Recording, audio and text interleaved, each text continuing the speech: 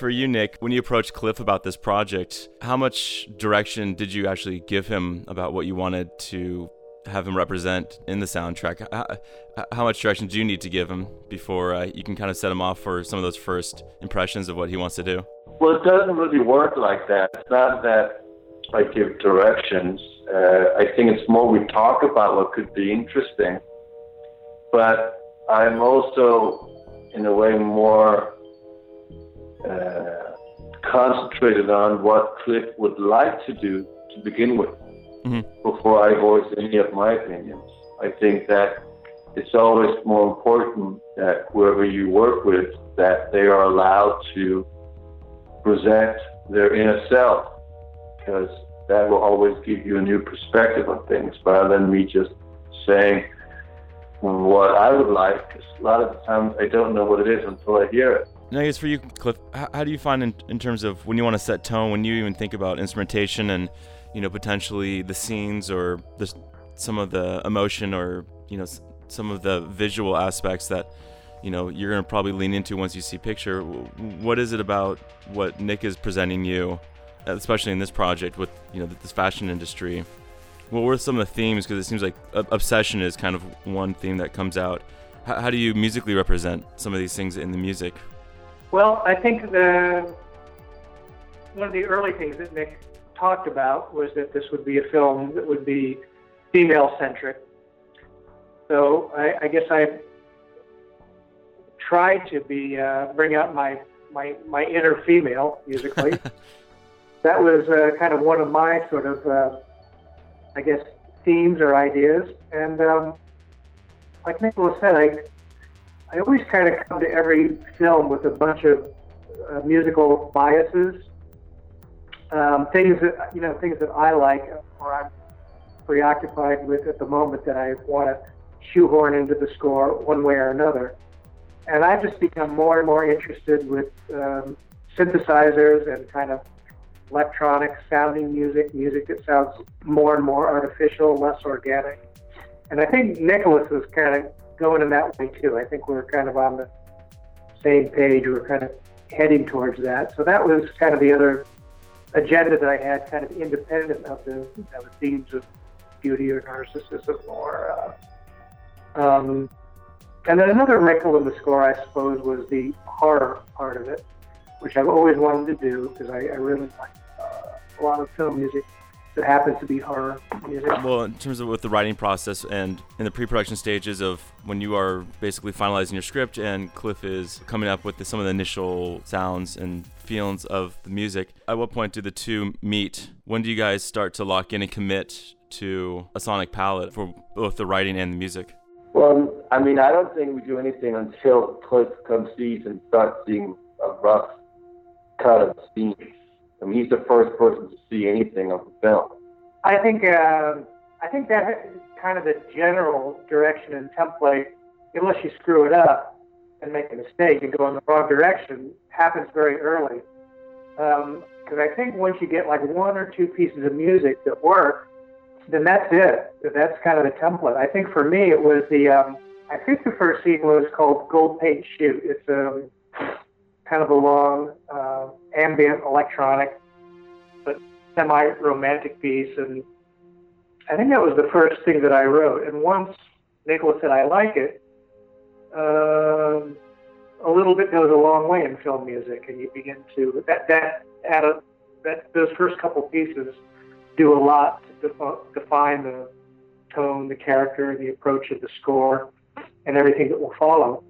So it happens pretty early, to answer your question. Yeah. And at what point do you bring in your editor, Matthew Newman, being that you guys have worked together for many pictures? How does he influence kind of the structure? Is he following what you guys are doing visually and sonically, or how does this collaboration work? Well, the way that it works with Matt is that Matt and Cliff are the first people that I kind of introduce an idea of a film I would like to make. And then I talk with them individually about what it could be and what direction to take it. And then Matt is very involved in the actual production because he cuts while I shoot. Mm-hmm. And then once in halfway through shooting, Cliff starts to come in and sees some of your early compilations of how to edit the scenes. And we start to get very specific on the kind of music. My only idea was that it had to be completely synthetic. Mm-hmm. But that was about it. And then Matt would then, of course, continue into the whole mix of the film as well as all the post-production in terms of the picture. So he's very much along the way, all the way up until the mix, where, of course, Cliff's music kind of ties a ribbon around the whole film. Yeah. So it's very much like the band. How do you find in terms of, you know, after you've been through the process of finishing the film and you look back and say, all right, next time we're going to do it differently. Do you ever have the sentiment of the collaboration, the shorthand that you guys have established? Do you feel that it has evolved throughout each picture, or do you lock in on the process in terms of how you guys work together? Does it work for you? Well, I think that the more and more we work together, the more secure and trust there is among us. So it's just knowing, for example, on Neon Demon, that editorially I would leave scenes longer so there was time for the music. Mm-hmm. You know, so usually editorially you edit the film to its precise moments, scenes, and beats, and then you give it to a composer who then fills this whatever is there with background music most of the time, or a opening theme and so forth. But here it was literally like we were cutting scenes that would not be completed until the music came in. And I think that's the level of the collaboration has kind of evolved to, that the movie is put together this way by basically infusing different elements that will then complete the film, but not until all the elements have been infused completely on their own terms. Yeah. And I guess following up on that, Cliff, for you, when you know that you're taking maybe the perspective of the character and you're experiencing a scene, for instance, you know, like whether it's at the apartment or kind of in the fashion world that Elle's character is experiencing, what was it about how you wanted to represent the fashion industry? What was your point of reference of the LA backdrop of this kind of hyper surreal environments that Nicholas is painting? I guess of all the different elements of the film that impacted the score, my thinking about the score, the fashion industry part of it wasn't a big factor. I mean, I think probably character was a bigger influence. There was a supernatural or fantastical element at times in the film that I responded to, and I took that to mean, okay, here's where we get more science fiction about it, like the runway. Well, you haven't seen it. The runway sequence, for example. Yeah. But I think the score is probably more character-driven, because I like to. I think one of the roles of film music is to universalize the story. And not everybody really, the fashion world is not part of everyone's everyday experience.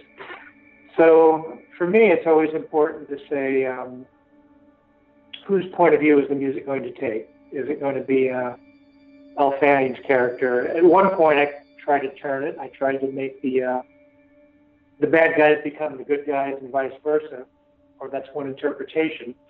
And turning the music to kind of reflect that change in the film was kind of an important thing to take on. But I'd say characters come first in defining the direction of the music, and perhaps situations second. And I guess the fashion world was pretty far down there in terms of its impact on the score. I would like to ask you something, Michael. Yeah, sure. What was it like hearing the score? I mean, I listen to a lot of music when I'm driving, and I think like driving is a bad place to listen to music because you kind of detach from what's on the road, and you just kind of, you're really being influenced by just the energy of the music. And I feel something about this incredibly, it pulls you in. It pulls you in a way, and like I think it's up to the individual to kind of determine, like, it kind of has these dark feelings that I think, I'm curious to see how that is represented in the story. And I think when you listen to a soundtrack and then you go see the film, the relationship is different versus seeing the film and then listening to the soundtrack. And so for me, I really got drawn in by just, I think, kind of the visualizations that I have listening to the soundtrack. I mean, there's some of the instrumentation and how it's all put together. The build-up is really interesting. So basically, the idea is that you're basically creating your own movie in your head based on the soundtrack. No, exactly. How often does that actually happen? I don't know, because I think once I see this film, I'm then only going to know that visual representation of it. So it's like then it takes on. I think that's going to overpower what I think of how like when I listen to music, where it takes me. So I don't know if that makes sense, but interesting. Yeah.